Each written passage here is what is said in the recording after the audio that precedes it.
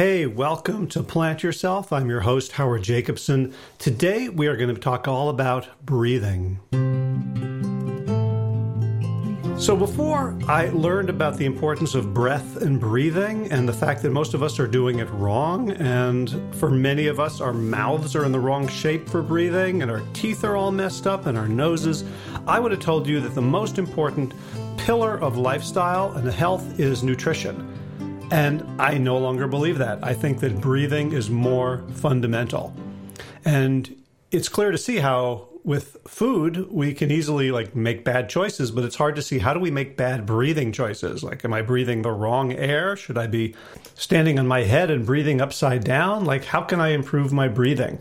And today's interview with airways dentist, sleep specialist, and all-around cool Renaissance guy, Ryan Robinson, will go into all that.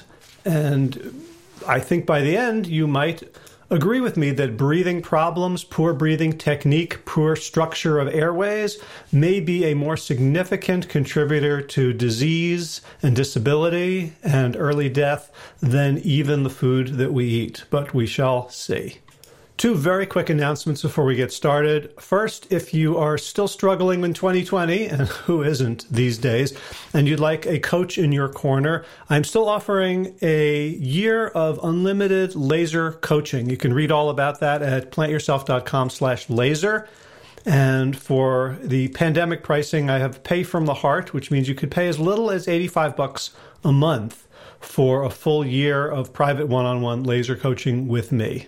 So if it feels like this year has just been sort of dumping more and more stress on you and you're coping with more and more habits that are not conducive to the health you're looking for, you might consider a boost. And plantyourself.com/laser is a place where you might go. I have space right now for 2 new clients. Second thing is, my friend Glenn Murphy, who's my martial arts instructor, a good friend, a neighbor, and the resident stress expert here at Plant Yourself. He's been on the podcast, at least 4 times, teaching about stress, explaining to us the costs of stress, different exercises and practices that we can do to gain control of the stress in our lives. He's actually the person who introduced me to the breathing work that ultimately led me to today's guest, Dr. Ryan Robinson. I'm excited to announce that Glenn, for the first time ever, is offering a public course that's available to the general public on how to stress-proof. It's a 30-day course. I've taken it, and it is really terrific. Daily exercises, community, things you can start doing right now and can continue for the rest of your life. He charges a very reasonable $457, considering what you're going to get and the benefits and the value of those benefits in terms of reduced mental health costs, healthcare costs, just increased productivity and happiness. Honestly, it's a steal. And because the link is kind of hard for me to say, I created a link from Plant Yourself, which I hope will be easier to remember. It's plantyourself.com/stressproof. And that's one word, STRESSPROOF, plantyourself.com/stressproof. That will take you directly to Glenn's stressproof.net site that has the online course on it. And that's not an affiliate commission. I don't get a penny. I just want as many people as possible to take this class because I want to live in a world in which everybody else learns how to manage stress. It would be a much healthier, happier, safer, more fun, more joyful world for me. So totally selfishly, I want to tell you to go to plantyourself.com/stressproof and check out Glenn's online course. All right, now let's get to today's conversation about the importance of breathing. Dr. Ryan Robinson, welcome to Plant Yourself. Well, thanks so much for having me. It's a pleasure. Yeah, I'm really excited to have this conversation because we're going to be talking about what I now think is probably the most important contributor to human health, which for people who know my history with nutrition might be surprised to realize that it's not strictly the food we eat, but breathing. So I went up to see you. There's a video that I think I've been going back and forth as to whether I will share it with the world because it has these intimate pictures of my nose and throat and everything. But I think, what the hell? I was about to say that's completely up to you. Yeah, so the HIPAA does not exist anymore. I give you permission to talk about all of my pathways All right, and but let's introduce you and have you tell people, like, why am I talking to you about breathing when in fact you're a dentist? Sure. So, I'll give you like a little background. I mean, and I think you said it perfectly. I'm a dentist, and as my friends and my family and a lot of my colleagues in the physician community around the world, they say, you're just a dentist. And I say, I know, but that gives me the most powerful sort of opportunity to understand the way that people breathe and to see signs and symptoms that I think are sort of early indicators that there could be a problem. So I'd love to like kind of get into more of that and how dentists are so, uniquely positioned and have a great platform to be able to kind of get involved in this area of medicine. But, just to kind of give you a little introduction on myself. So I was born and raised in Wilmington, Delaware, the first state. And I grew up here, and I was heavily involved in sports as a youngster. Definitely developed quite a passion for learning at a young age. I knew I wanted to be a doctor of some sort. I wasn't sure what I wanted to do. I was kind of got to the end of high school and was trying to make some big decisions, and was trying to decide whether or not I wanted to be a physician or I wanted to be a dentist. And so I did start doing some shadowing and things like that.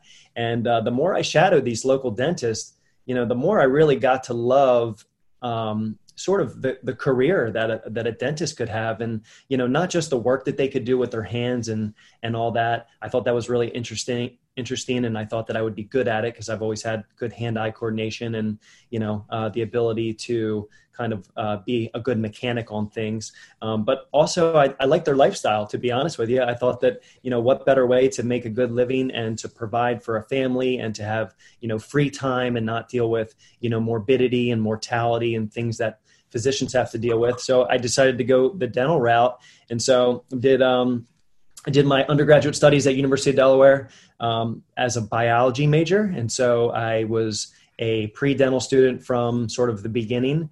And I went to dental school at the University of Maryland Dental School, which is number one dental school in all of the country. So I'm very proud of that.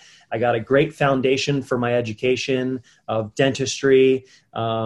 And I came out and I was ready to conquer the world as the greatest tooth mechanic in the world. I was looking forward to helping people smile. I was looking forward to drilling out and filling as many cavities as I possibly could. I was looking forward to making connections and all that stuff. So, I started off as just your typical dentist. And I think the one thing that people would describe about me that know me is, I'm always hungry for more. I always have a passion for, learning, and I'm never settled. And so I think it could be sort of my Achilles heel is that I'm never kind of content with, what I have in front of me or what I've learned. I always sort of press the issue for more. But I think, with that and with, I think the other thing people would say about me is I've never really been one to kind of play within the rule book. I've always been one to sort of, press the limits and ask questions and ask why not.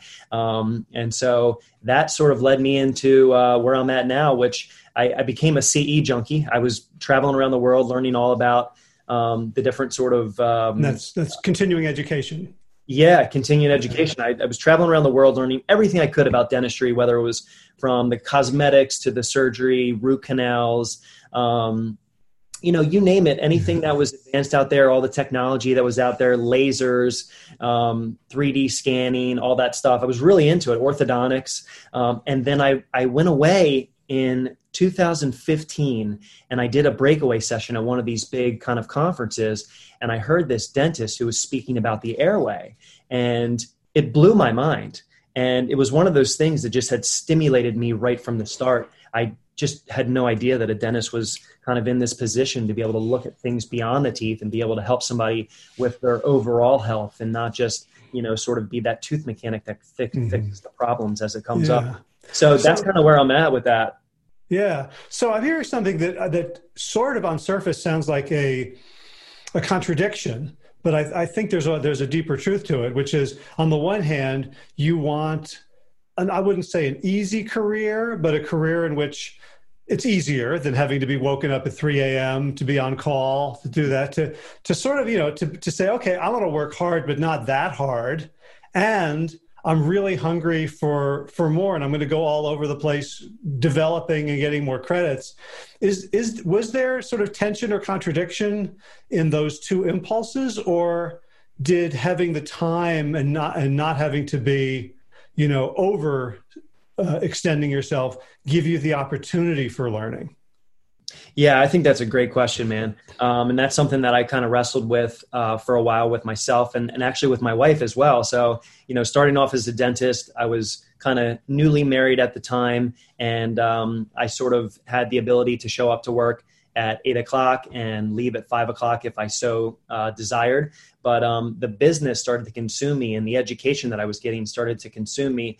And, instead of spending 35 hours, clinically with patients and then being able to check out and have time, for other things, I became so sort of ingrained in the profession. I became so ingrained and so sort of dedicated and almost obsessed with getting more and more information. And, at one point, I think the wife took me aside and she said, I thought you were becoming a dentist so you could spend more time at home and spend more weekends away and be ready for our family, which at the time we didn't have a family. And now I have 2 kids, and that sort of lifestyle has continued. And I think that is a big challenge for my family and I is, I did pick this career to have sort of the easy road.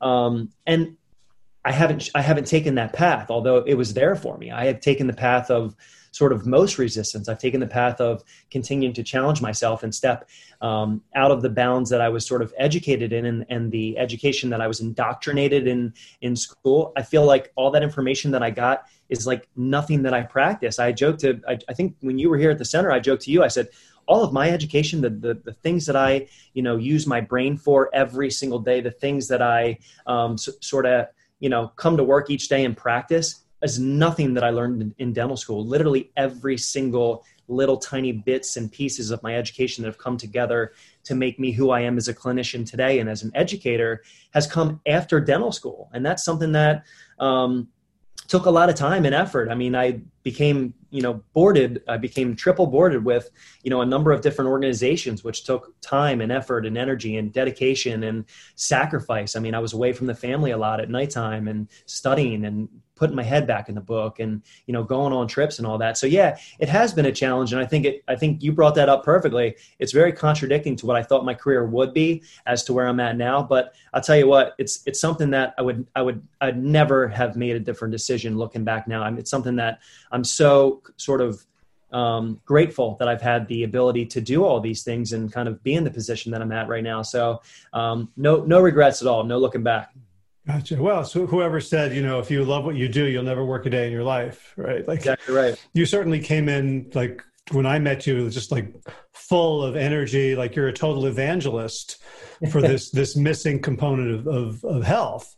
In fact, one of the reasons I was so excited to have this conversation is like I operate on the periphery of the world of lifestyle medicine, of the ACLM. I know lots of folks. I got a referral to you from Karen Smith, who works at the Progressive Health of Delaware, lifestyle medicine with David Donahue and Brian Robeson. And lifestyle medicine has these 5 pillars, and it's missing the most important one, which is breath and breathing. So maybe let's pull back from like your story and become an educator now. And can you tell us like, okay, Howard's talking about breathing. I have been breathing my whole life. I'm pretty sure I'm doing it right because I'm not dead. This is my listener, my audience is thinking, why are we talking about breathing when it's the thing that I've done the longest, and like, why would I even worry about it? Yeah, another great question. So, what I would say is it's a couple different pieces. So, number one, because breathing is so sort of innate to everybody, we've never really challenged it. We've never really looked at it as something that can be, healthy versus not healthy. And so, when I sit back and look at it now, I'm like, if we see somebody walking and they're limping, or we see somebody walking who's pigeon-toed, right? We don't look at them and say, hey, they don't need help. We say, hey, they do need help. So if we see someone who's choking at nighttime, if we see someone who's breathing through their mouth, which I want to get more into that, but if we see someone who's breathing wrong, it's now sort of my duty and sort of the duty of, my colleagues who have kind of educated themselves on this to be able to identify that and sort of call that out as being sort of improper and unhealthy and a potential root cause of a lot of the problems that we see, in today's sort of in today's society and into this epidemic of health, the health crisis that we're currently facing. So, you can compare it to anything, but if you see someone walking funny, you would say something. You would say, hey, that person needs help. But when you see someone breathing funny, a lot of people just kind of, it goes unnoticed. And, that's the platform here is we have to educate people on what is healthy breathing versus what's not healthy breathing. Because as many people will find out, breathing controls everything. Breathing controls, after we put those good foods into our body, breathing is what allows us to take advantage of those foods. When we go to sleep at nighttime, and, it's not just about the quantity of sleep, it's about the quality of sleep. And the number one thing that can affect quality of sleep is the way that you breathe, right? And, with all the different sort of imbalances in someone's health today, whether it be cardiovascular, endocrine, GI, anything hormone related, even cognitive impairment like anxiety, depression, Alzheimer's disease. I mean, breathing is at the root cause of all that. And when we control our breathing, we control our central nervous system, when we control the way that our bodies sort of operate and the way that our bodies function. So, breathing is one of these sort of innate things that we need to do our job as educators to be able to show people what is improper breathing and what is sort of the right way to do it. And so that's kind of one of our main missions here. It's at the root of what we do is, we restore someone's quality of life by helping them breathe better. I mean, it's as simple as that. So, but this doesn't make sense to me, or it didn't, and I'm pretending that it still doesn't. Okay, I get that our diets suck because we have, hunter-gatherer genes in which we evolved in an environment in which there wasn't Snickers bars at the checkout counter at Home Depot, where there wasn't such a thing as sodas. And so now we have our old genes and these new foods that are, so we have to be thoughtful about our eating. We didn't have electric lights. Now we do. We didn't have alarm clocks. Now we do. So sleep can be disrupted, but it's the same air as it always was, more or less. I mean, it's not, sure, there's pollution in places, but it's still, like 19% oxygen, 80% hydrogen, nitrogen. Like, why are we all of a sudden such bad breathers? Yeah, fantastic. So I love talking about this topic because it is so sort of anthropologically studied, and it's sort of misunderstood with a lot of people that just think it's as simple as, someone can either do it or they can't. But actually, what I'm here to tell you and what the research supports is, overall as a society and humanity, human beings, our skulls are growing smaller and smaller and smaller each year, which is contributing to more airway collapse, which is contributing to lower amounts of volume, which is contributing to us breathing through our mouths as a compensation, as a rescue type of breathing. Now, traditionally, 300 years ago, we go back to dig up human skulls. And, my good friend and colleague, Dr. Mariana Evans, who was, quoted and referenced in the book that you read and kind of what your, enlightenment on breathing was with the James Nestor book, Breathe, he quotes Dr. Mariana Evans as having the largest collection of skulls, in the country. And so she has these collection of skulls, and it's really, really interesting. You go back 300 years ago and nobody had a crooked tooth in their whole entire body. In fact, anyone who had crooked teeth usually didn't make it. They usually didn't last to be an adult. They usually died, before they were developed, and before they were able to, reach their adult life. In other words, what almost everybody today has was 300 years ago, essentially a fatal birth defect. Yeah, pretty much. And so it's almost like the de-evolution of the human skull. We are seeing this now through the studies that, our faces are getting smaller, our teeth are getting more crooked. Our 90% of our kids' youth today have crooked teeth. 300 years ago, not one person had crooked teeth. It was very, very, very uncommon. And so as our skulls get smaller, this organ here that we have, which is our nose, which is extremely, extremely important for breathing, has become sort of forgotten, and we have like negligence to our nose, and so our noses are extremely, extremely powerful organ. The nose allows us to warm, filter, and moisten all air as it comes in. Our noses contain what's called nitric oxide, this gas, this really important signaling gas molecule. It's located in our paranasal sinuses at like 200 times the amount anywhere else. And so nitric oxide is found all throughout sort of the vessels throughout our body and helps out with circulation. It helps out with blood pressure regulation. It helps out with hormone sort of balance. It helps out regulating our nervous system. It helps out, being able to bring us into more of a parasympathetic state where we can rest and digest, and less of a sympathetic state where we have fight or flight, or as we call it here, fright or flight. So the nose is really the most important organ that we've lost good usage of it. And I think the James Nestor book brings great sort of attention to that with the study that he did on himself when he blocked his nose and automatically developed snoring, automatically developed sleep apnea, and automatically his health went from being, one of sort of your normal Western sort of health with just a little bit of chronic disease to severe chronic disease, within 10 days. And that's really extremely neat. So yeah, we're living in this sort of epidemic where, breathing has become harder from a structural standpoint and from a functional standpoint. So, here at our center, we do a really good job trying to understand the structure and the function and how both of those sort of tie together. Right. Okay. So I'm no evolutionary biologist, but I do know that 300 years is too short a time for evolution to make our skulls smaller. What the heck happened?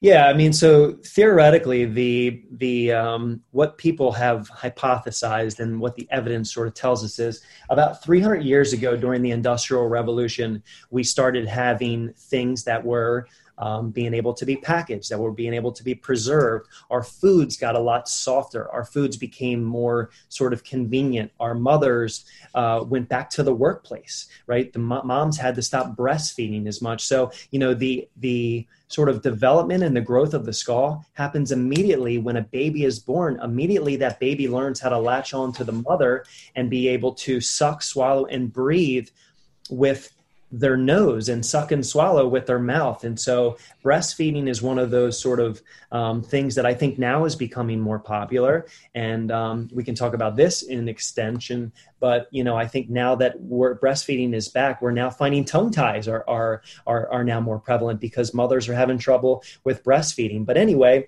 the skulls. What are tongue ties? So tongue ties are that little attachment below the tongue, which basically can be located in an unideal spot, maybe at the tip of the tongue, maybe, halfway back to the tongue, or even posterior in the tongue. That little band of tissue is really short or really tight. And so it prevents the tongue from being able to get up and sit on the roof of the mouth, which is the palate.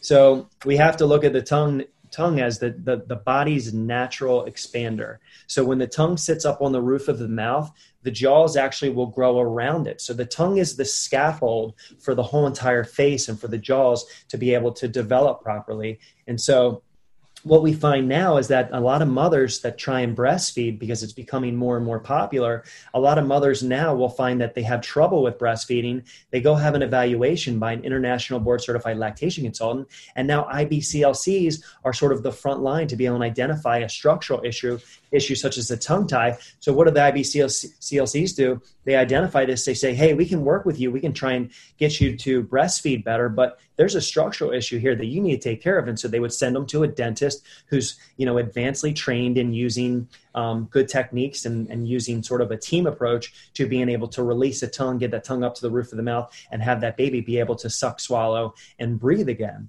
And so, it starts there, Howard. It's one of those things where if we don't sort of have the right mechanics that happen from the start, then we start feeding our kids these pouches, this soft food. We have less sort of use of our muscles of our face. We have less activation. We have less osteogenic potential of our jaws. Our jaws. What does that mean, osteogenic?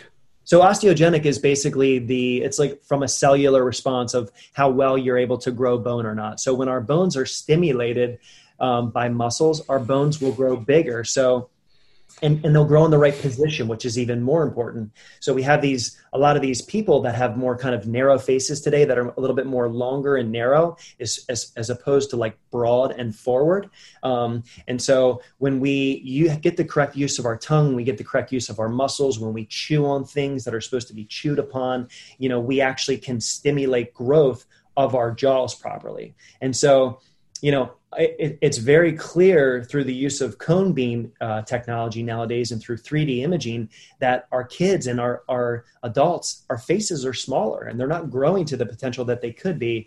And then when we talk about the airway, which is behind the jaws, there's really only two bones. There's really only two structures that determine, how big that airway is. And it's the cervical spine in the back, in the posterior, and it's the upper and lower jaw in the front. And so the cervical spine sort of is what it is. You're not going to get lack of development of the cervical spine typically. So really the biggest advantage and the opportunity that we have is being able to grow the maxilla and grow the mandible, the jaw structure, in order to have those kind of grow to our, human genetic potential. Because our genes tell our bones to grow, but our muscles tell our bones where to grow. So that's really super important, is having the structures be sort of developed properly through the use of good mechanics, through the use of good function, through the use of our muscles. So you're saying that our bones can grow even as adults, or they can shift where they grow? Because I'm 5'10", I would love to be 6'2", but I don't think my bones are going to grow to accommodate that. Are you saying that my jaw bones, my mandible and maxilla, can actually change their shape based on what I do with my tongue? Yeah. And so that's probably one of the more controversial things within the orthodontic literature and within the dental literature that's out there. But great people like Dr. Mariana Evans, who refused to live within the book of, the orthodontic program that she was taught by. They've sort of kind of pressed the limits on what is possible. Dr. Mariana Evans and these, structurally focused, airway focused orthodontists are showing us that we have true osteogenic potential at any age of life. And so there's thought that once all the sutures kind of fuse in the skull, that they're not going to move anymore. And then we have sort of appliances and myofunctional therapy and osteopathic work and osteopath sort of principles that show us that if we start doing things differently, if we start activating different muscles, if we start sort of operating the way that we should have, we actually can grow bone after the age of 13, 14 years old, where it's known to sort of stop its growth. And so, by the time we're 6 years old, 80% of our jaw growth is usually complete. By the time we're 12 years old, 90% of our jaw growth is complete. By the time we're 15, it's usually complete. But we're kind of challenging those methodologies and showing that with good therapy and with good orthodontics and with good sort of functional appliances and things like that, we can actually get bone to grow in places that we never know could. And not just more bone, but we want to have the cranial bone sort of balance out, right? And so there's a lot of functional appliances we use to just try and manipulate the way that our structures sort of are in balance with each other to have everything sort of operate a little bit more efficiently. So I'm here to tell you, absolutely, Howard, we can grow bone after the age of what was once sort of predetermined as the end age for growth. So before we get into how we do that, and I'll ask you to use me as an example since I came up with such an interesting mouth, shall we say, I want to go a little bit deeper into like the costs of poor breathing. So you said it controls our central nervous system. So in the James Nestor book, he talks about our inability to tolerate carbon dioxide. And I was reading in some other works that can be related to anxiety. Like, can you paint that picture for us? Yeah, absolutely. So that's one of my favorite topics. And, that's sort of the physiology and the science behind breathing, which is often misunderstood. I mean, we don't have any specialties that focus just on breathing. The closest thing we have to that is our pulmonologists. And our pulmonologists really operate, within the lower airway. And so we don't have an expert at the upper airway. And so this is the position that us dentists and in the ENTs and all can kind of be in. But let me go into the sort of the physiology of breathing, and you named it. Carbon dioxide is really the key sort of gas that we need to be evaluating more, and we really don't have a great way to evaluate carbon dioxide. Anybody can put a pulse ox on their finger and figure out, how much oxygen is in their blood, and most all of us are going to have, safe levels of oxygen pretty much all day long. And if we don't, that's a lot of trouble. That means that we're probably so sick that we might need the help of a pulmonologist, or we might need to be supplemented with oxygen. But to go into the physiology of breathing, so let's talk about that real quick. So our affinity for carbon dioxide really rests in a couple of things. Number one, within the blood, we have hemoglobin, and hemoglobin really has sort of two receptor sites. One is for carbon dioxide and one is for oxygen. Now, when our hemoglobin is operating efficiently, the carbon dioxide is latched to the hemoglobin, the oxygen is latched to the hemoglobin, and as that hemoglobin moves through our blood, we can actually drop off oxygen to the tissues that need it the most. Okay? So when we lose carbon dioxide, and the easiest way to lose carbon dioxide is heavy breathing through the mouth. So when we breathe with our chest shallowly and we breathe through our mouth, we lose high levels of carbon dioxide right out of our mouth. That's why when people hyperventilate, they tell them to put the bag over their mouth and they breathe into a bag.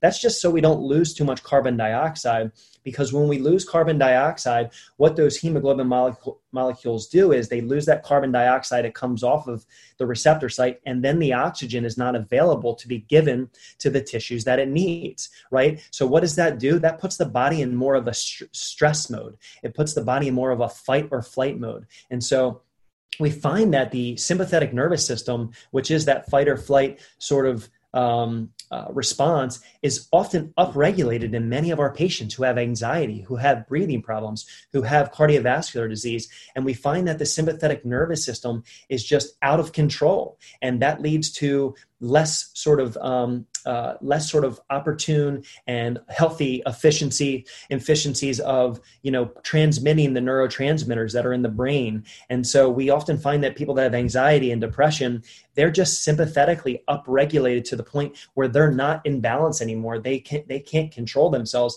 And that then puts them in that cycle where they want to breathe more. So the more carbon dioxide we lose, the more that we want to sort of catch up, and the more that we want to sort of compensate for that. So that puts the body off balance, and that central nervous system can never truly be efficient and cannot regulate itself if we're constantly in this up and down sort of seesaw motion of whether or not our bodies are balanced. Does that make sense?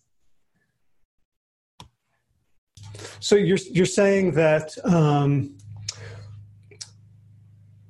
I could have anxiety or depression, and my mind is going to look in my life and tell me why, right? It's going to say it's because of this relationship issue. It's because of COVID. It's because of the state of the world. It's because your parents. And what are all those things? Those are all stressful things, right? Right. But it doesn't matter. Like the stress, the anxiety, depression you're saying could be completely physiological. And I'm just looking for hooks to hang it on. That somebody else, or if I was breathing properly, I could have the same childhood, I could have the same relationship issues, and I wouldn't, they're sort of the later hooks to hang it on. It's sort of a free-floating depression, anxiety based on physiology. But I'm going to go to cognitive behavioral therapy, or I'm going to go get psychoanalyzed to try to figure this out, when in fact the root cause, the physiological root, and not to diminish psychological pain.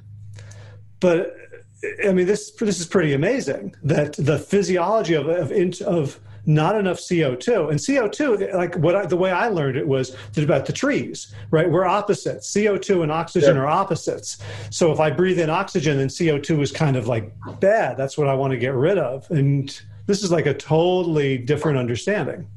Yeah. So, I mean, I think that's a great point. So let me tell you this. So you kind of mentioned it. So how much oxygen is in our atmosphere?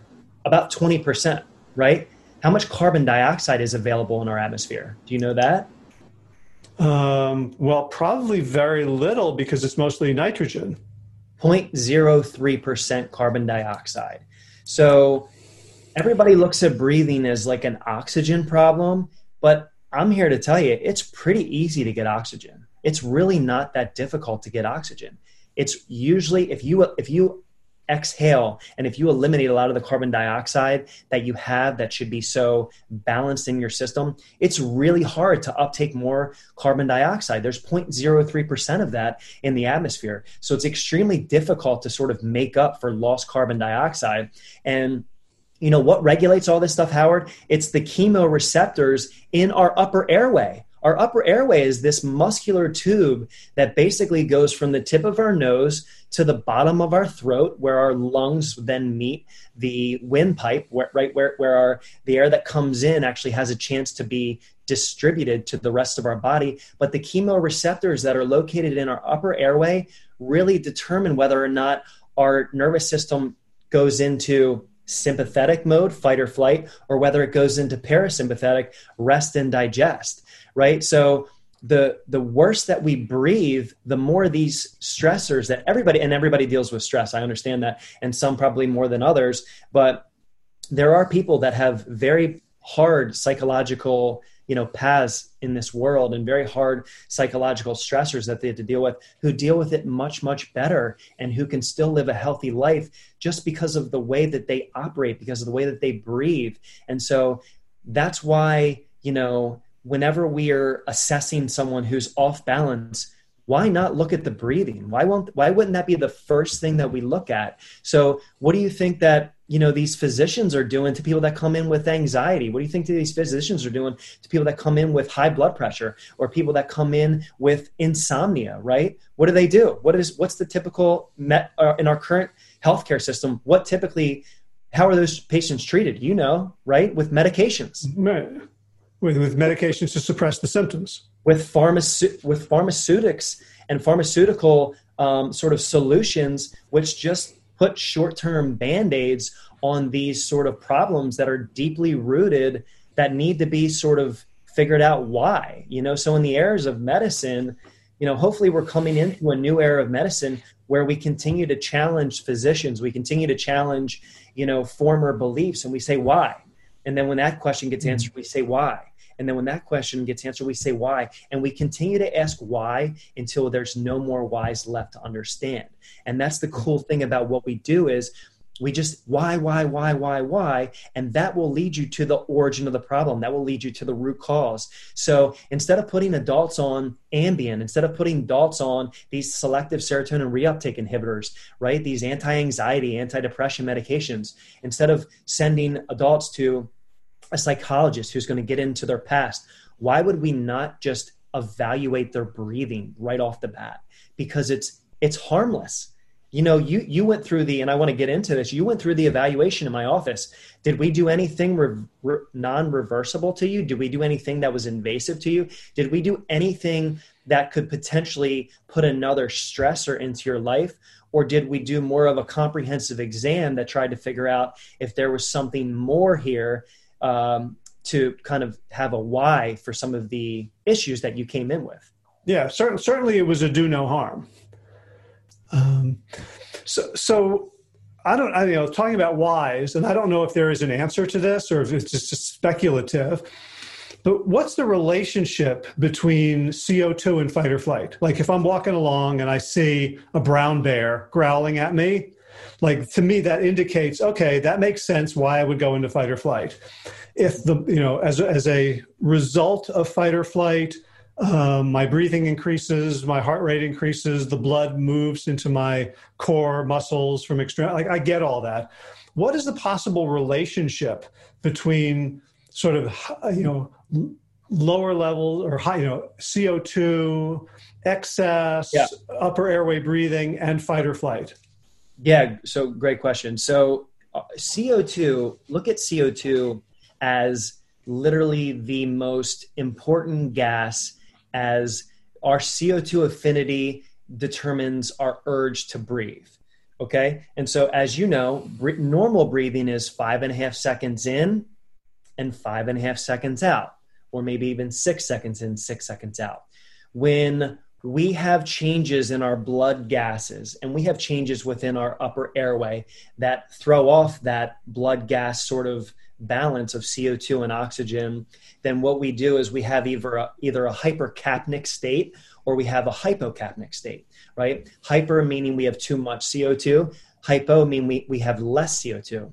So basically what we're doing when we're holding our breath and we don't get oxygen, and the James Nestor book does a great job of sort of calling this out, and he quotes and he references these deep sea divers that have learned to do these amazing breath holds to the point where they can hold their breath for 8 minutes, and one guy could hold his breath for 11 minutes or something absolutely crazy. So when we're able to control our CO2, we're able to sort of hold our breath longer. So at nighttime, what happens if we're not breathing properly is we start holding our breath. And so as that CO2 sort of builds up, the oxygen becomes lower because we're not getting it from the external environment, and our CO2 starts building up. Our affinity to breathe becomes higher and higher and higher, and the urge to breathe becomes more and more. So when our CO2 builds up, we basically trigger our nervous system to basically do a compensatory type of breathing, which is through the mouth.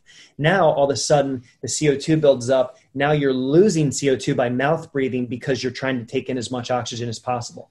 Any sort of shift in these blood gases, whether high or low, will automatically trigger the sympathetic nervous system, which is that fight or flight. The sympathetic nervous system is the one that tries to sense danger and put yourself in the best position to handle it short term.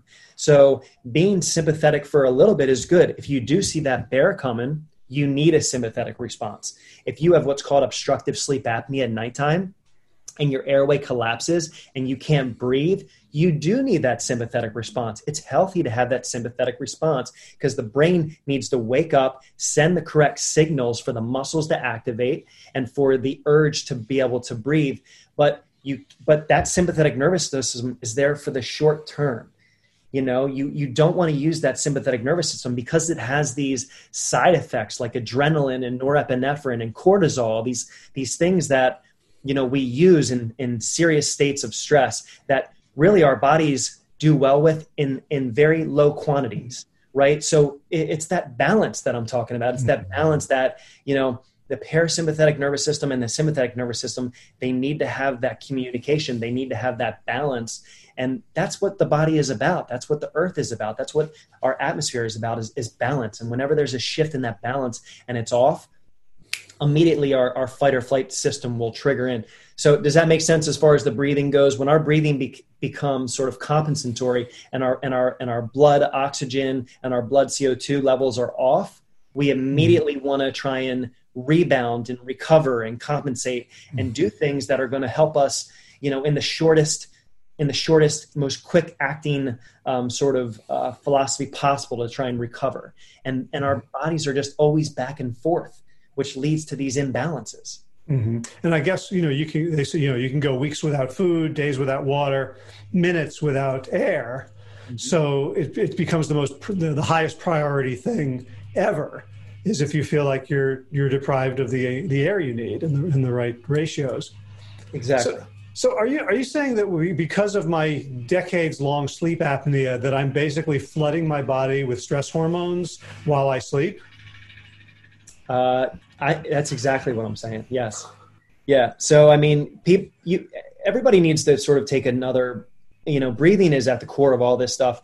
But I think, sleep is one of the pillars that we've recognized as being something that's, important. But, the things that the body does and the brain does when you sleep is incredible. It's actually something that is just now being understood, more so today than it ever was. And, the researchers and the scientists that are studying this stuff are trying to figure out if there's anything in the body and in the brain that sleep doesn't affect. So it's really super important, Howard. You can put as much sort of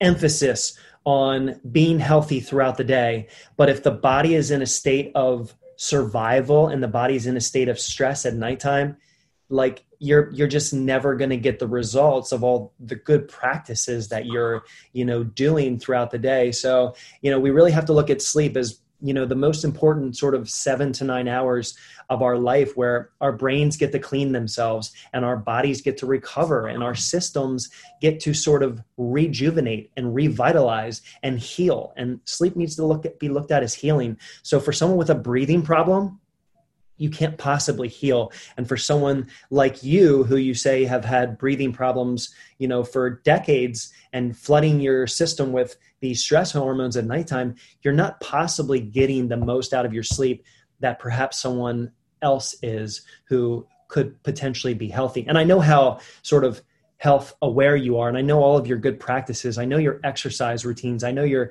nutritional routines, which are fantastic. Believe me, if all of my patients did what you did, I'd be on top of the world. I'd live the best life in the world, because I would have the most ideal patients. So working with people like you is extremely refreshing to me, because all the other sort of pillars of health have been understood, and you have the wherewithal and you have the know-how to be able to, practice these on a daily basis.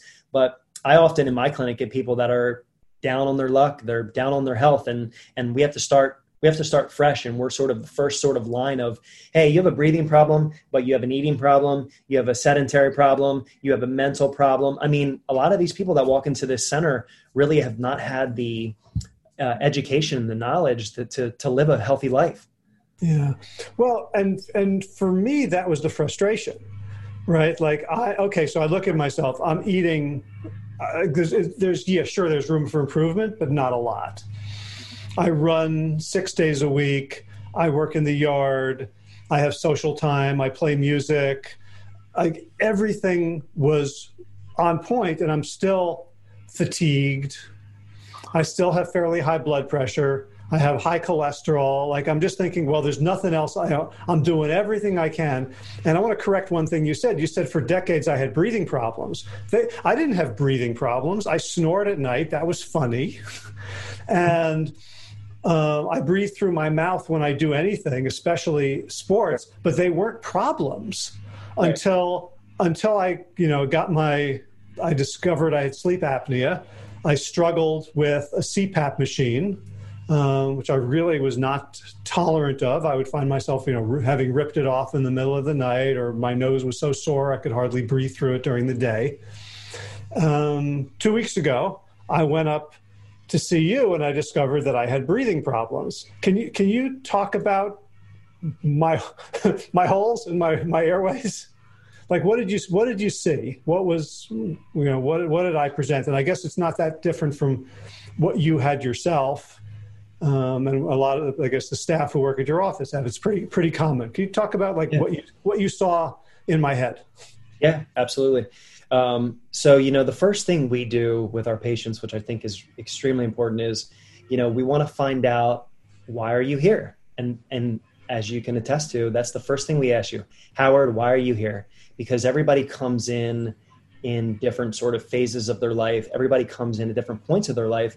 And it's really important for my team and I to understand, what part of this sort of journey, where are you at? What part of your journey are you in? Are you in the phase of, I now know what my problem is and I want to get help? Or are you, so sort of uneducated on what is healthy and what is not, that we have to go back to, an education model. So the first thing we do is understand where a patient is when they come in, because we want to meet them there. We don't want to assume that that you've read the James Nestor book. I wish everybody would read the James Nestor book before they came and see me. In fact, I think I might do that as a prerequisite from now on. Any patient that calls the office, I might say, read the Nestor book, and then I'll see you. But everybody comes in at a different kind of in the different sort of level in their life. And so the first thing we do is kind of find out that subjectively, and then we do a really comprehensive physical exam. So the first thing I do, Howard, is I look inside your mouth. And so the things that popped out to me were, holy moly, this guy's tongue is really, really big, right? And so I don't think you have a big tongue, but in comparison to your jaw size, your tongue looks like it doesn't fit inside your mouth. So that stood out to me right off the bat. And yeah, and the words you used were, it's like a 6-foot tiger in a 3-foot cage. That's right. And there's a famous book that's the title of it. And I say that all the time. I'm like, your tongue is almost like a 6-foot tiger in a 3-foot cage. It doesn't look like it fits. Well, why is that? And it's not because your tongue, you don't have macroglossia. You don't have this big fat tongue. You have these really small jaws. So the first thing I'm looking at is I'm zooming out. I'm not using my loops. I'm not keying in on a cavity that's in this little tiny area of your tooth. I'm looking at your structure, and I'm looking at how big are your jaws and how big is your tongue, and are your teeth in the right position, and do you have all of your teeth? So the thing that jumped off the page to me is when you opened your mouth, Howard, I said, where are all your teeth? And you said, what do you mean? I had them pulled out when I was a kid. I said, no, your permanent teeth, not your baby teeth. I know those are gone. Where are your permanent teeth? And you said, no, I had to pull them out because they didn't fit. And I said, oh my gosh, that's like the biggest problem in the world. Like if your teeth don't fit in your mouth, that means your bones didn't develop correctly. That means your jaws didn't develop correctly. So I said, automatically, without even understanding how you breathe, you're automatically at a disadvantage. You're automatically at a sort of a lower opportunity to breathe than someone else, because as I described, the jaws are what kind of forms the airway. The jaws are kind of determines how big the airway is. So when I looked in the back of your throat, I couldn't see your big breathing hole. I couldn't see, that hole that allows you to breathe through. And so your structures just seem really sort of small to me. The other thing I noticed was your teeth were sort of ground down, and you've been doing a lot of clenching forever. And so we now know that clenching and grinding are sort of a big sign that someone can't breathe at nighttime, because if you think about it, the stress of not breathing is the biggest stress in the entire world. I don't care if your dog just died. I don't care if you just got diagnosed with, stage 4 cancer. If you can't breathe, that's going to take precedent over anything. And so for someone who can't breathe at nighttime, your body has been sort of trying to compensate that for so long. And the easiest way to compensate that without actually waking you up and bringing you out of sleep is to tell your masseter muscles and your temporalis muscles and the muscles of your face to contract down. And when you contract these muscles, your teeth will touch each other and your jaws will be reoriented and they'll be sort of out of the way. When your tongue gets activated, the tongue will actually move forward and get out of the way so you can breathe again. So we often find that, grinding and clenching is the easiest way to see somebody to see a sign that somebody has a breathing problem. So now when we look at people's teeth and they're ground down, we don't say, hey, why are you stressing out so much about your job? We say, hey, are you having trouble breathing at nighttime? Do you know that you clench during the day, or does it just happen at nighttime? We want to be able to sort of understand that root cause. And then, after we just look, which is something every single dentist can do. And in fact, even a physician could do this. Even a physician could shine a light inside someone's mouth and look for these things. And that's sort of my platform, is being able to train people outside of dentistry how to look for this stuff. So inside the mouth, that's what we look for. And then I think we moved on to more advanced technology. We took that 3D scan that went around your whole head. And I think, what I told you is I know what you look like from the outside in, but now I know what you look like from the inside out. And so 3D cone beam scanning technology has allowed us to identify structural injuries and to be able to measure things. As doctors and as scientists, we love to measure things, because if we can't put it on paper, it's not real, right? We don't like to have artwork. We like to have scientific work. Can I interrupt with a question? Because you're talking about like the shape of the mouth. But you also said that you should not be mouth breathing. So the mouth isn't the airway. So how does the shape of the mouth affect the airway? Yeah, great question. So, unfortunately, Howard, as you know, a lot of people do breathe through their mouth, right? So when we breathe through our mouth, we're getting all that cool, dry, dirty air. We're getting more sort of bacteria exposure. We're getting more dry mouth, which can dry out the back of the airway as well. But as the jaws are smaller, as the mouth is smaller, so is the nose. So the roof of the mouth is actually the floor of the nose. So when the roof of the mouth is small and we have midfacial deficiencies like you and like me, when our maxillas are small, we have less propensity to breathe through our nose. We have smaller nasal airways as well. So we're exposed to a lot of inflammation. We're exposed to more pollution. We're exposed to foods that cause us to have sort of swelling inside our tissues, our noses and all that. But if we had bigger noses inside, if we had more room to be able to breathe with inside, maybe some of that inflammation wouldn't be as big of a deal. But when we have these smaller noses, these smaller upper jaws, the littlest bit of inflammation, like when I drink an IPA beer or when I eat a piece of cheese pizza, my nose just explodes. The tissues inside my nose, the erectile tissue inside my nose become bigger. And so I can't breathe through my nose. And then I start breathing through my mouth. And so people don't really realize that the roof of the mouth is the floor of the nose. So if the jaws are small, the nasal structures are going to be small as well. Does that make sense? Yeah. So when we do that 3D scan, we measure all this stuff. We can measure how big is your jaw. And I think, you said I could say this, right? Your upper jaw was 30 millimeters transverse. So from side to side, from molar to molar, you were 30 millimeters. And so the minimum we should be is 40. So you're a centimeter underdeveloped. You're 10 millimeters underdeveloped in your mid face, which is sort of the bone that allows the airway to grow, which is the bone that allows the nose to work properly, right? So imagine someone like, Bryce Harper, who is local Philadelphia Philly. He's got this big, huge lower face. His upper jaw might be 50 millimeters. Yours is 30. You know what I mean? So he has way better chance of breathing than perhaps you. So by understanding the structures of the skull, the jaw joints, the nose, the sinuses, the teeth, the jaws, and then we were able, and I think you thought that how cool this was, we were actually able to use a measuring technique, 3D measuring techniques, where we were able to tell you how big your airway was. So we measure the whole entire airway in the back of the throat. And so we often find that a lot of our patients have small airways. Non-coincidentally, these people have a hard time breathing. These people are the ones that tend to breathe through their mouth at nighttime. These people are the ones that tend to breathe and snore at nighttime. These are the people that tend to have a pretty severe sort of medical condition called obstructive sleep apnea, right? And that's sort of the most severe form of breathing, obstructive sleep apnea. And unfortunately, I feel like our medical colleagues have said, if you don't have obstructive sleep apnea, you don't need help with breathing.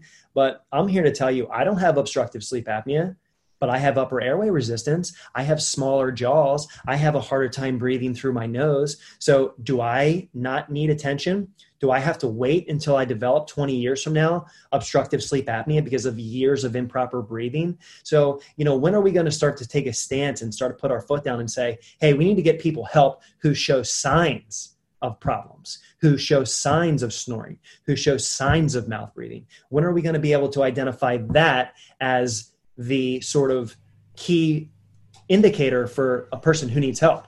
Right. Well, waiting for obstructive sleep apnea is like waiting for a heart attack to say, exactly. Oh, well, there's a heart problem. At least with cardiology, we have preventive statins. Mm-hmm. Yeah. Right. So here's a question. Before I even came up, I had a video consult, I think, with Dana. Mm-hmm. Right. And the first thing she said was, when we started talking, was, you clearly have trouble. You're struggling to breathe through your nose. And here was somebody looking at a 3-inch screen, able to tell that I have trouble breathing through my nose, when for me, this is how I breathe. Like I had no frame of reference that this was hard, right? Like this is just how it's been. So for somebody else out there, like what did she see, and how might someone else, like you said, part of your mission is to teach people who are not dentists. Well, the people who are watching and listening to this, most of them are lay people.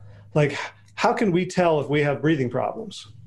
Yeah, so a couple things. I think one is sort of a static kind of indication. And secondly is sort of what you were just doing while you were speaking. So while you were speaking, you typically take a second or so in between your talking to breathe. Have you noticed that about your speech? Is you will speak and then I'm only doing that because now you're getting me to nose breathe. Otherwise, I could talk all day and just mouth breathe. Breathe through your mouth. Yeah. So I think, taking that second, I think Dana recognized that. I think the other thing that, we've become as airway people that are educated in this, we observe people and we look at people. Are they able to keep their lips sort of together at all times? And so I think one of the things she noticed with you is, your lips are kind of drooping open at times to be able to get more air in. And that's something that we see, whether it be adults or kids, that people are they're walking around with their mouths open. I mean, it's terrible, but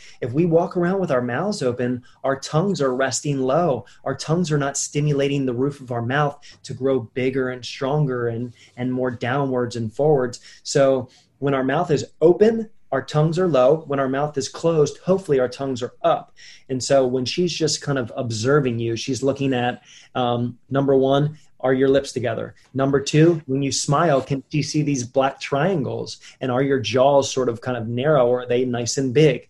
So I think a lot of the things that she has learned over the years, and Dana's been with me since I started this career, she's kind of learn to observe people and learn to sort of pick out things. And so all of us, we joke in the center here because all of us are sort of educated on this, and we just walk around today and we're just like, oh my gosh, mouth breather, mouth breather, mouth breather. We're just calling it out as we see it. And other people just think it's normal. And we're like, now that we know, we can never not know. And so you sort of take that for granted because before you didn't know, everything just seemed normal and la-di-da.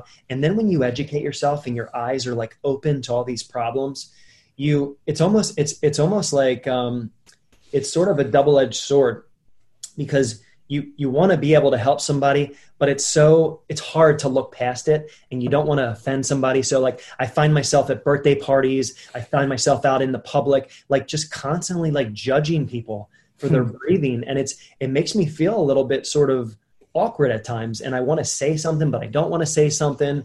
It's not really my right to tell somebody whether or not they're breathing correctly. I didn't know if it would be offensive or not. So I think Dana, to put it clear and simple, she was just judging the hell out of you is what she was doing. It was beautiful. So before we go on to solutions, let's talk about my beautiful nose, which on the scan looked like a mining accident. Yeah. So, fortunately for us, because as I said, the beginning of the airway is the nose, and we have to be able to breathe through our nose to get that warm, moist, filtered, clean oxygen, right? So we never do an exam. We never recommend treatment without understanding the actual structure of the nose. And so, inside the nose, we have what's called an internal nasal valve. A lot of people just suffer from internal nasal valve collapse, where their nasal valves are just sort of more narrow than everybody else's. And by doing that Cottle's maneuver, which I taught you, where you basically take your fingers, you pull your cheeks apart as hard as you can, and you breathe and you say, for me, it works every single time. Wow, that's a ton more air that I get in through my nose. And so if you feel that you get a ton more air just by doing the Cottle's maneuver, then that's a nasal internal valve problem. When we get past the internal valve, we get to some really important structures. Number one being the septum, the bone that kind of divides the left side from the right side. And we find oftentimes that people that can't breathe through their nose have these very bad structural sort of issues where the septum looks like a snake. The septum looks like you said, like a mountain that just is like the most sort of hardest sort of obstacle to get through, because the septum is just going every which way. And then on the sides of our septum, we have these pieces of tissue, which are called the turbinates. And the turbinates are these pieces of cartilage that can become big and can become inflamed and can start creating even more obstructions within the nose and can start pushing the nasal septum one side or the other. And for you had a bunch of these problems. You had the internal nasal valve collapse, meaning you couldn't get air into your nose. You had this deviated septum, which means the air that's flowing through your nose can't possibly be laminar flow, nice and easy, passive flow.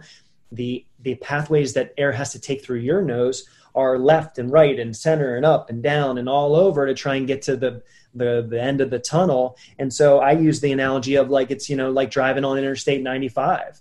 If the speed limit's 75 miles per hour and the lane is as straight as you can possibly see, you have no problem getting your car up to 85, 90 miles per hour, cruising down the interstate with no sort of resistance and no sort of obstacles to get around.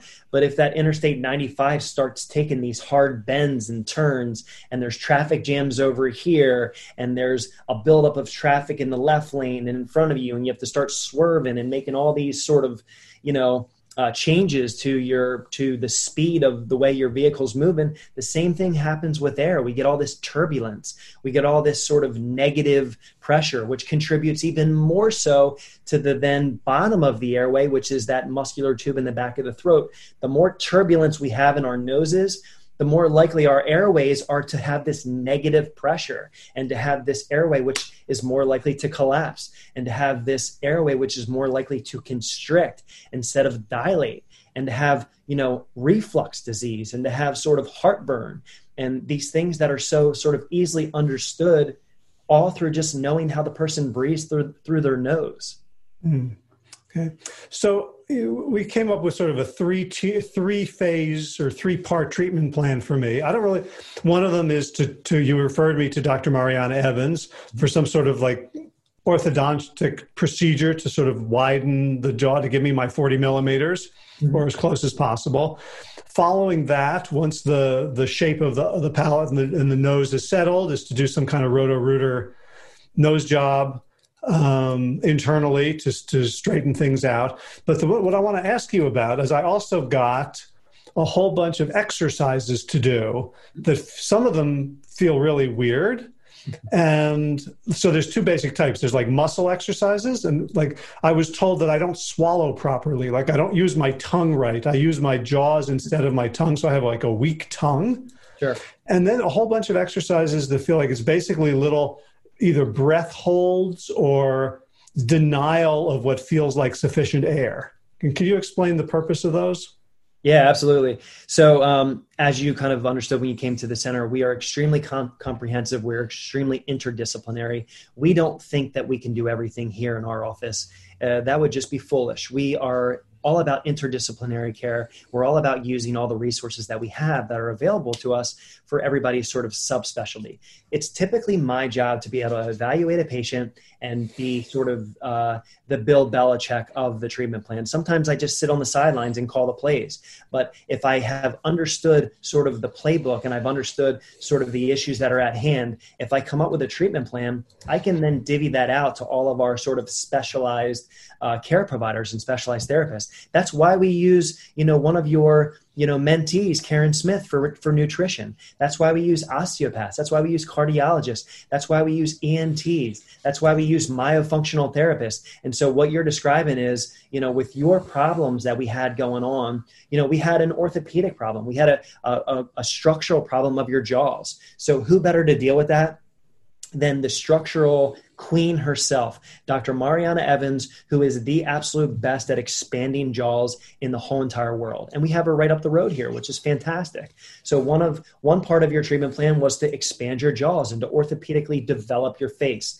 A second thing was be able to identify your nasal obstructions and be able to potentially go to an ear, nose, and throat doctor to potentially have that septum straightened, to have those turbinates sort of reduced in size, and to give you more room to breathe through your nose. And then the third thing deals with more of the muscles and more of the sort of physiology of breathing and the physiology of being able to sleep well. And that is what's called myofunctional therapy. And myofunctional therapy is something that is sort of relatively old in the grand scheme of things, but is becoming now newly, again, sort of popularized in today's society, which is, we're able to use therapists who are either speech language pathologists or hygienists who really deal with the muscles of the face, to deal with the muscles of the mouth, and to deal with, for you, the muscles of the airway. So Lauren, who is my myofunctional therapist here, she's a former hygienist, and she has studied under the great Patrick McCune for her breathing therapy. So she's also a licensed Buteyko breathing practitioner.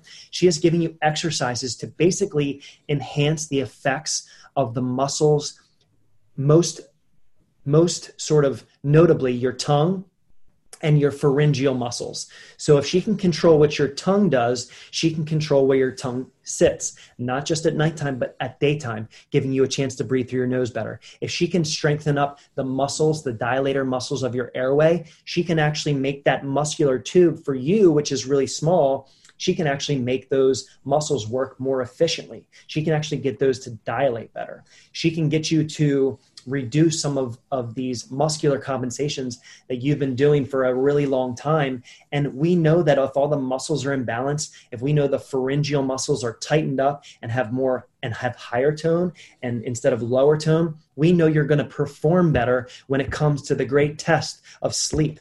We know that you're going to perform better when it comes to the great test of breathing through your nose, right? So if we're trying to get you to breathe through your nose and sleep better, we need to make sure we account for not only the structure, but the function within those structures. And that's where our myofunctional therapists come into play. And that's why they're extremely critical and extremely important in our treatment plans. I rarely come up with a treatment plan that doesn't include myofunctional therapy anymore. And that's something that I've evolved with.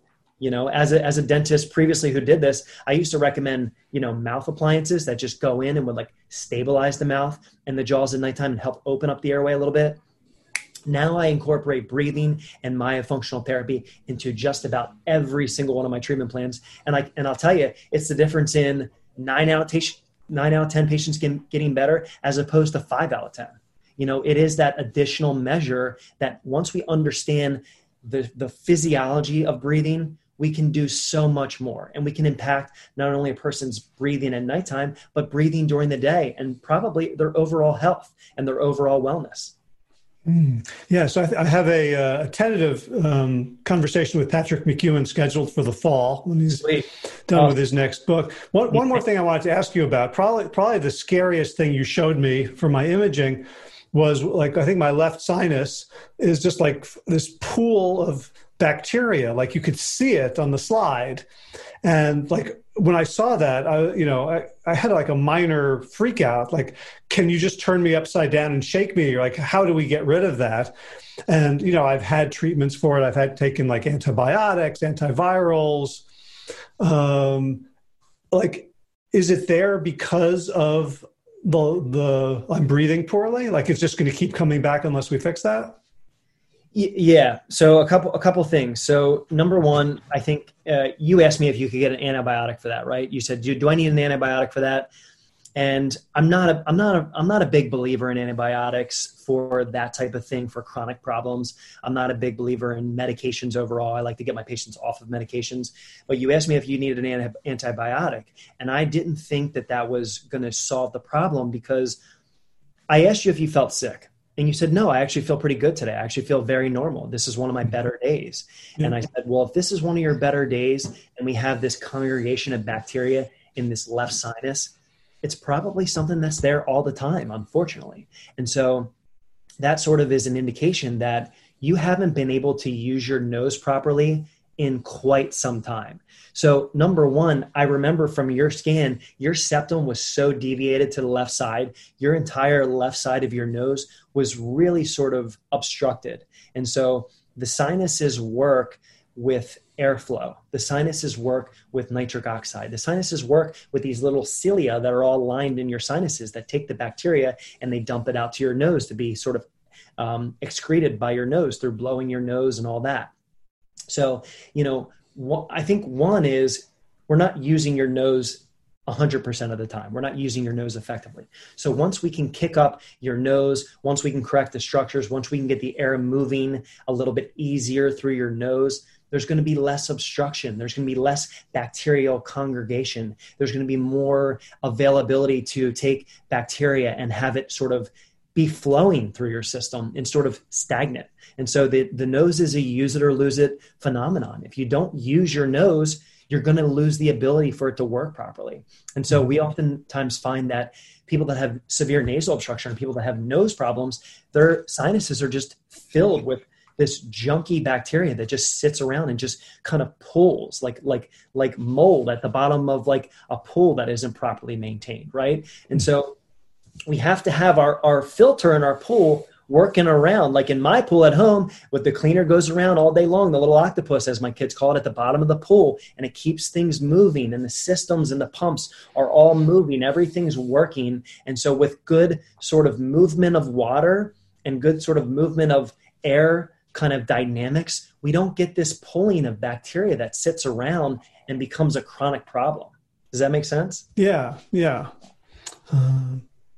So I was lucky. I'm only a 7-hour drive away from you. And I was able to take the day off and stay at a hotel, and I'll probably be coming back to work with Dr. Evans. What do people like? First of all, do you see? I mean, is that common for people to come from far away? Are there other don't take this the wrong way, but if there was anyone in my area who did what you do, I wouldn't have come to see you. Like, it just, right? But this is like what you're doing. It seems to be such a new and, unicorn practice. Like, what do people do? How do they, if they suspect, oh, maybe I've been a mouth breather, maybe I have sleep apnea, maybe I snore, maybe I grind my teeth, maybe it's hard for me to breathe when I run. What do you recommend people do? Yeah. So I would obviously recommend everybody to do their homework and vet their providers.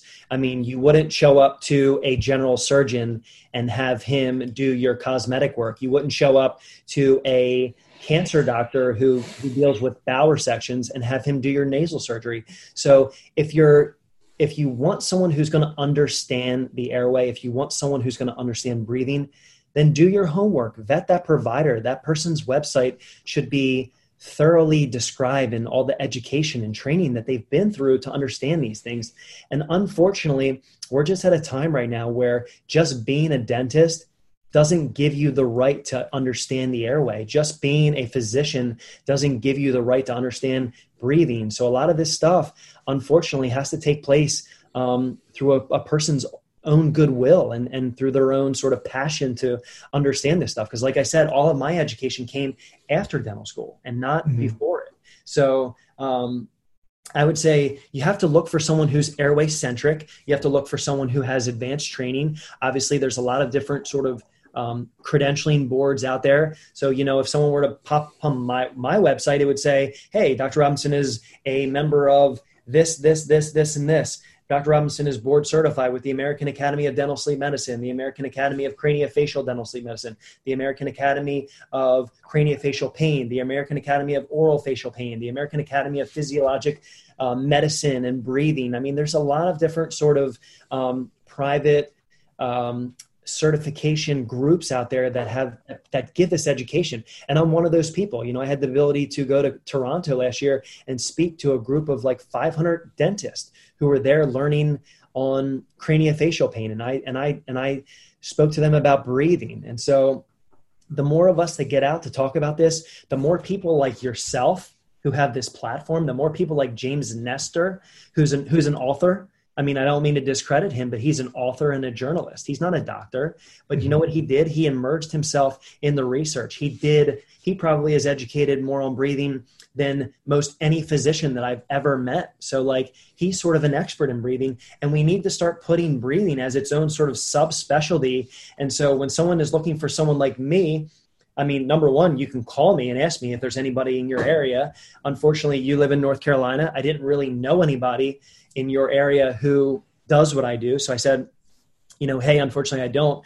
But people like me are kind of pocketed around the country and around the world. So I thank you for kind of acknowledging the fact that we're a unicorn practice, but this is something that we've dedicated our lives to. This is something that, I've retired from the world of clinical dentistry. I'm not a tooth mechanic anymore. I don't drill on people's teeth anymore. I've dedicated myself to helping people breathe better in order to improve their health. So there's other providers like that who are out there like me. They're just sort of hard to find right now because, the education is just not sort of available as commercially as it should be. All right. So I've got two more questions for you. One is, you mentioned that you were very excited about pediatric work. Can you talk about that? And I know you have a conference that's been postponed that I hope to attend in the spring. What's the interest in the pediatric and working with children and breathing? Yeah, so I'm so glad you brought that up because honestly, I really have been treating adults my entire life. Honestly, I didn't really like kids too much when I was a dentist. I hated working with them. I didn't like the behavior management part of it. And then I had my own kids. And I had my son with extended stays at the local hospital because of asthma and because of respiratory problems. I had my daughter who was shortly thereafter who had extended stays at the local children's hospital here. And I really started understanding, hey, as many adults as I'm treating, as many adults as I'm managing, as many adults as I'm helping, you know what's even more powerful that? To intercept a kid as they're developing, because kids you can mold them. You can prevent you can prevent me. We can prevent small jaws. If we get involved in a kid's life at the earliest sign of a problem, which could be snoring, which could be grinding of the teeth, which could be asthma, which could be hyperactivity, which could be crooked teeth, any sort of these little signs that you can identify in a kid with, could be lack of attention in the classroom, right? Any of these little signs that you can see, you get them involved with like a Lauren of my practice or me, and I do an airway evaluation. I can probably prevent that kid from having small jaws like you and me. I can probably prevent that kid from having to deal with a lifetime of health, consequences and issues. So if we get to the kids early, everything is preventable. I can now be, instead of a helper, I can be a curer. Like, what better thing to do than to help cure somebody, than to help sort of prevent someone from dealing with the same sorts of things that I'm dealing with. So both of my kids from an early age have been in therapy. Like, both of my kids have alpha appliances. And alpha appliances are these little light wire functional appliances that go, inside their mouth, that allow good tongue position, that allow them to work with an osteopath to get, craniosacral balance, that allow them to work with Lauren, my myofunctional therapist, to get the tongue up on the roof of the mouth, to teach them how to breathe through their nose, to teach them how to sleep better. And so if we can start these good habits at an early age, Howard, guess what? I'm going to put myself out of business. And that's the goal for me, is in Delaware here and in the Philadelphia, Baltimore, Washington sort of tri-state area. My goal is to put myself out of business. My goal is to not have to treat an adult with chronic health problems. My goal is to get involved in the kids at a young age. So we're starting to take an active role into educating pediatricians. We're starting to take an active role to educate teachers, at local schools. Anybody who works with kids, notice these things. These things that the kids are almost like the canaries in the coal mine. Like, these kids are going through the world right now with all these major problems, peanut allergies, breathing problems, inhalers, stimulants, medications, you name it. We're making excuses for our kids, and our kids are just, they're getting more unhealthy as the sort of decades go by. And so my biggest contribution, I hope, at the end of my career will be not just the things I was able to do for my adult patients, but the pediatric program that I created here and the pediatric program that I'm sharing around the country. We now have pediatric airway questionnaires. We have a screening form that literally anybody can use. A pediatrician can use it.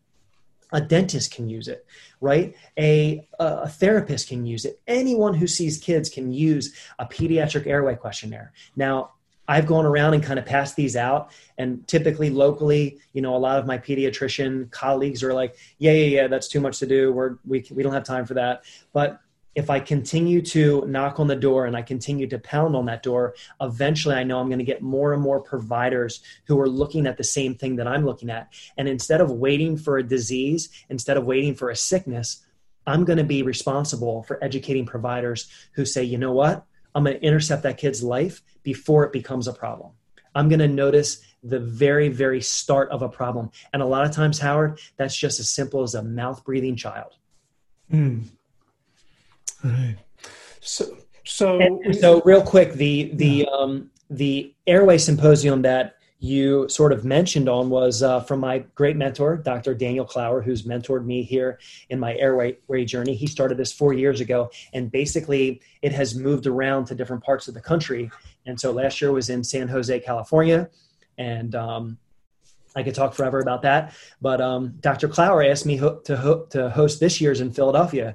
And so the symposium is one that gets sort of worldwide attention. We have doctors that fly in from all around the country to learn from a panelist and from great educators, to the likes of Sarush Zaghi, to Patrick McCune, to Stephen Olmos, to Kevin Boyd, to Darius Lagmani, to Daniel Clower, to Mariana Evans, to Eric Phelps, all these great sort of educators in health and educators in pediatric airway problems. And so they come and they learn and they sit there for 2 days and they learn, and they hopefully can take the things that they've learned back to their clinics. And hopefully by me being able to bring it to Philadelphia, I can drag by my physicians and my colleagues' ears around here, I can drag them to the conference, and I can maybe pay for them to go and just say, hey, do me a favor, come and sit and learn and listen.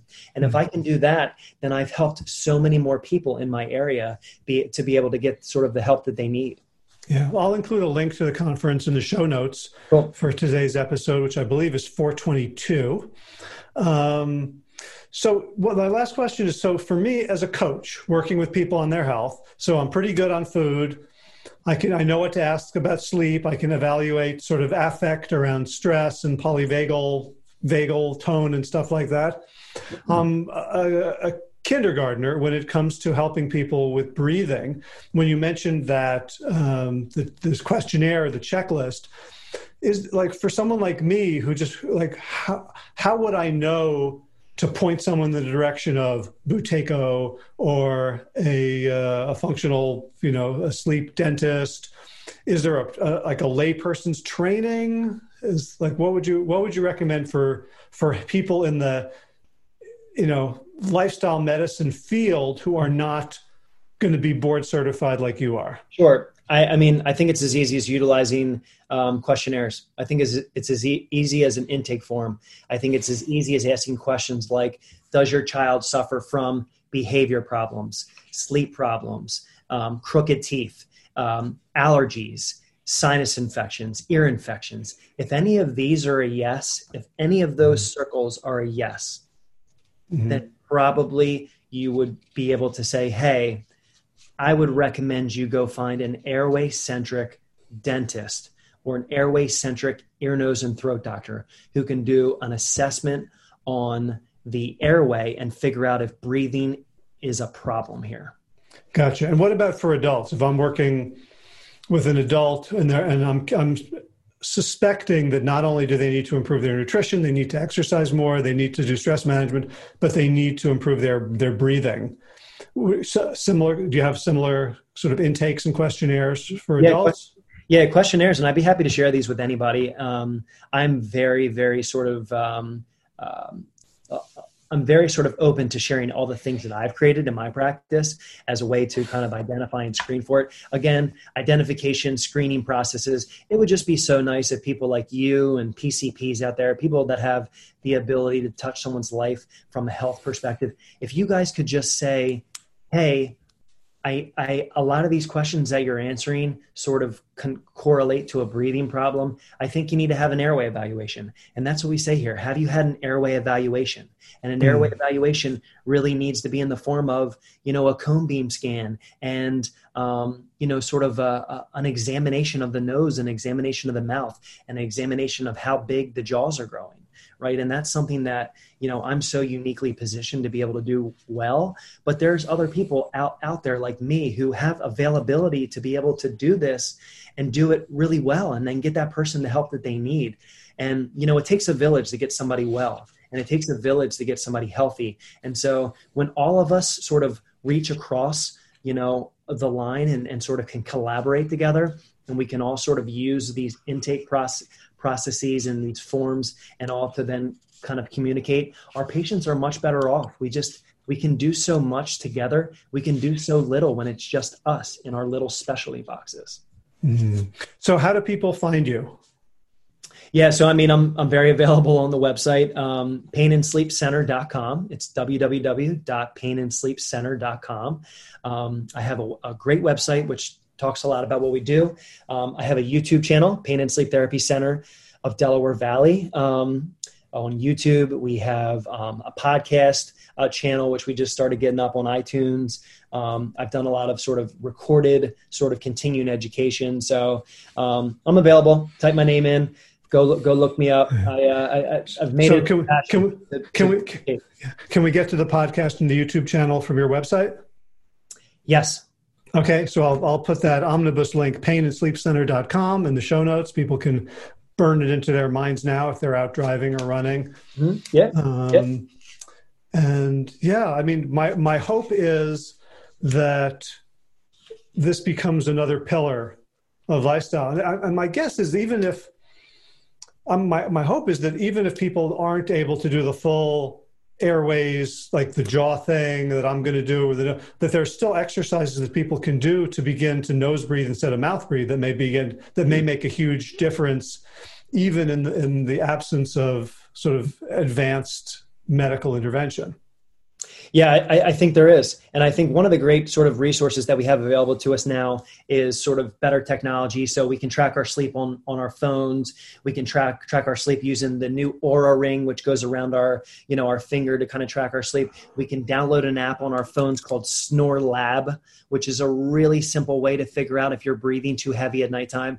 I mean, there's a lot of things that we can do that are very cheap, that are very easy, that can just sort of identify if there's a problem or not, and try and figure out, if you are a patient who needs help, and if you do kind of come back and your sleep isn't perfect, and you have sort of disease and illness that is kind of developing, and you have these applications and these sort of technologies that can tell us that something's not normal, then that's an even better reason to just go get educated and go see somebody who can help. All right. Well, Dr. Ryan Robinson, this has been fascinating. It's, my journey has been really, really interesting so far. It's not the easiest thing in the world to fix. Like, it's, it takes time. I'm doing these exercises. They're taking a fair amount of time every day. And, it's part of the whole lifestyle. Like, it's on me. Right. Like once I recognize that there's a problem and there's something that I can do about it, not only, the downside is I have to spend time and money and energy doing it. The upside is I get to take back control over my life. And I can't think of anything like the times in my life where I have been choked. Mm-hmm. There's, as you said, there's like nothing that matters more. And there's nothing that makes me feel more helpless than being unable to breathe. Sure. And to realize that that's been a sort of chronic low-grade state for my entire life, it's humbling, it's sad, and it also gives me tremendous hope for where I can go in the future. So I want to just, thank you personally for the guidance and for your education and outreach and the mission, of spreading the word about this incredibly important pillar of lifestyle. And I really want to thank you for your generous time today. Absolutely. Thank you for having me. It was absolutely my pleasure. We're looking forward to working with you and your journey, and anybody else out there who wants to sort of take the path of wellness and the root cause sort of path. And so thank you so much for having me. I love talking about this stuff. So anytime you want to wrap on this, just give me a call and we can chat. Awesome. Thank you so much. All right, Howard, take care. All right, now I'm all self-conscious about my breathing, and so I'm going to only do nasal inhales during these outro notes. So if you like the podcast and you'd like to support the mission of the show, you can do so in a whole bunch of ways. You can leave a review on Apple Podcasts or Stitcher or Google Play or Spotify. I think Amazon's getting into podcasts now. So wherever you listen to podcasts should be a place to leave a review. Cue nasal inhale. You can also become a patron of this show and support it with an ongoing monthly contribution, or you can just drop by to jingle a few coins in the PayPal basket, a one-time gift at plantyourself.com/gift. You could also share this and other episodes on your social media and let friends know. And let's see. You can also catch up on over 400 archived episodes over at plantyourself.com. So in the next few weeks, I got some really interesting guests coming up. I scored a conversation scheduled for the end of August with Stephen Hayes.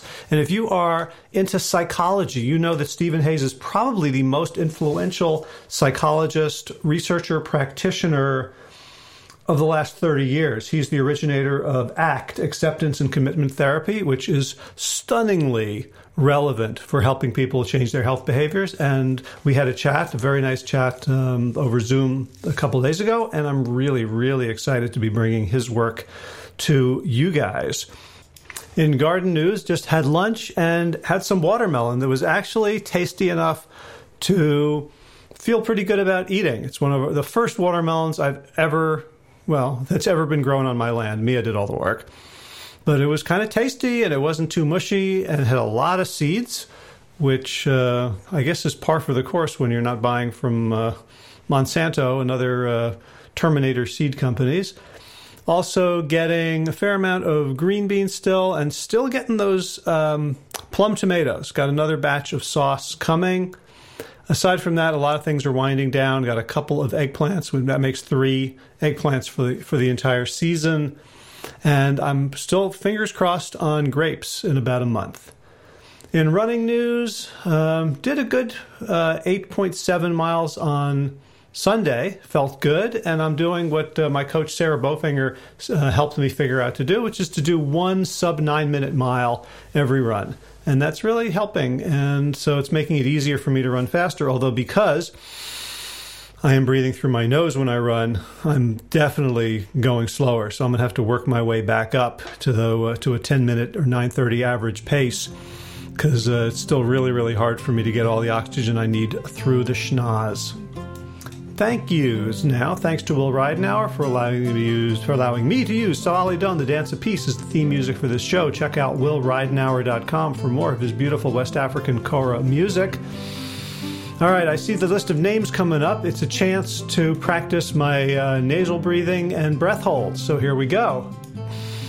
Thanks to all of you podcast patrons, including Kim Harrison, Lynn McClellan, Anthony Dixon, Brittany Porter, Dominic Morrow, Barbara Whitney, Tammy Black, Amy Good, Amanda Hatherley, Mary Jane Wheeler, Ellen Kennedy, Melissa Cobb, Rachel Behrens, Christine Nielsen, Tina Scharf, Tina Ahern, Jen Filiganowski, David Bizek, Mysterious Michelle X, Elspeth Feldman, Leah Storler, Alan Christensen, Colleen Pahek, Sheila Michelle, Andrew Josina, Sarah Durkis, Rhymes Circus, Kelly Cameron, Wayne Pedersen, Janet Selby, Kara Adams, Tom Franzek, Jeanette Benham, Gila Sayre, David Donahue, Blair Cyber, Dorona Vizov, Gio and Carol Argentati, Jody Friesner, Ruth Ann Thunderberg, Misha Rosen, Michael Laura Beck, The Equally Mysterious, Tracy Z, Eva L, Alicia Lemons, Rebecca Hughes, Val Lemon, Rhymes Justin, Nick Harper.